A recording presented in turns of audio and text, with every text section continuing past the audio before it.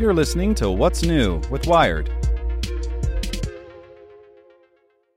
Say goodbye to your credit card rewards. Greedy corporate mega stores, led by Walmart and Target, are pushing for a law in Congress to take away your hard-earned cash back and travel points to line their pockets. The Durbin-Marshall credit card bill would enact harmful credit card routing mandates that would end credit card rewards as we know it. If you love your credit card rewards, tell your lawmakers, hands off my rewards. Tell them to oppose the Durbin-Marshall credit card bill. Welcome to the spoken edition of Wired. Why Child Soldiers Rarely Stay Free for Long in the Central African Republic by Sandra Olson. Since conflict erupted in the Central African Republic in late 2012 after the Seleka armed group seized power from President Francois Bozize, between 3,000 and 6,000 people have been killed, almost 700,000 people displaced, and countless villages destroyed. The country has been locked in violence ever since, as the mainly Muslim armed groups, formerly known as Seleka, predominantly Christian anti-Balaka defense militias, and other armed groups vie for authority. Amid this deepening crisis, more than 14,000 children have been recruited by armed groups on all sides of the conflict.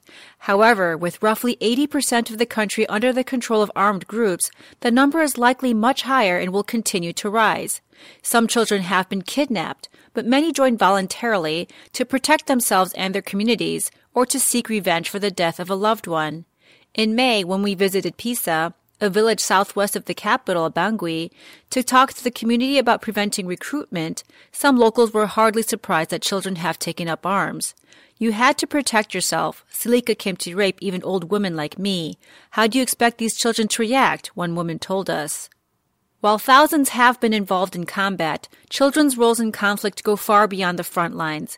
Many are exploited as cooks, porters, messengers, and spies. Girls often suffer horrific sexual and physical abuse. The humanitarian and security situation deteriorated further in 2018, with at least 55,000 people displaced since January, 41% of children now suffering from chronic malnutrition. Children are paying the highest price for this new surge of violence, UNICEF said this month. The world must not forget the children of the Central African Republic. Protecting children from such violence and preventing their recruitment and re-recruitment is a huge challenge.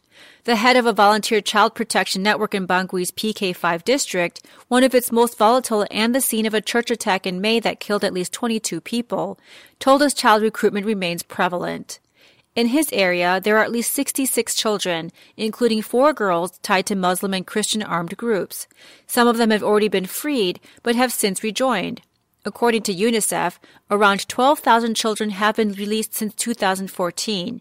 However, over 5,000 of these have not yet received any reintegration support.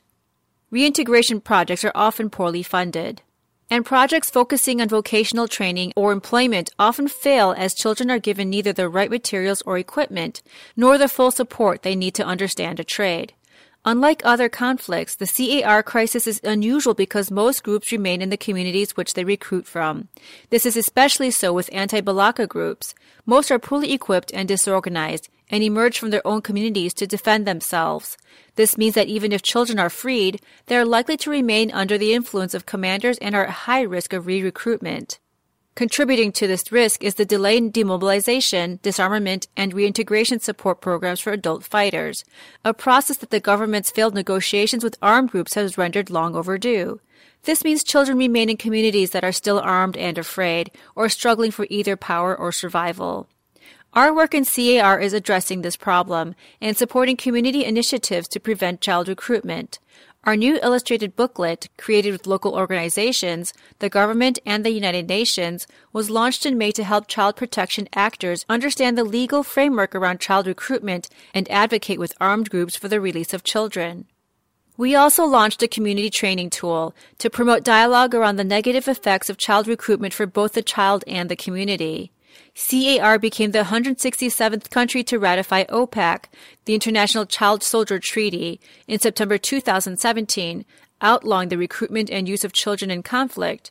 While a positive step, implementing it in practice is almost impossible in the current climate. May 25 marks 18 years since OPEC was ratified, and while progress has been made and more than 115,000 child soldiers freed globally between 2000 and 2016, there is a long way to go. As we know from the CAR conflict, freeing children from armed groups is just the first step in ensuring they can reclaim their childhood.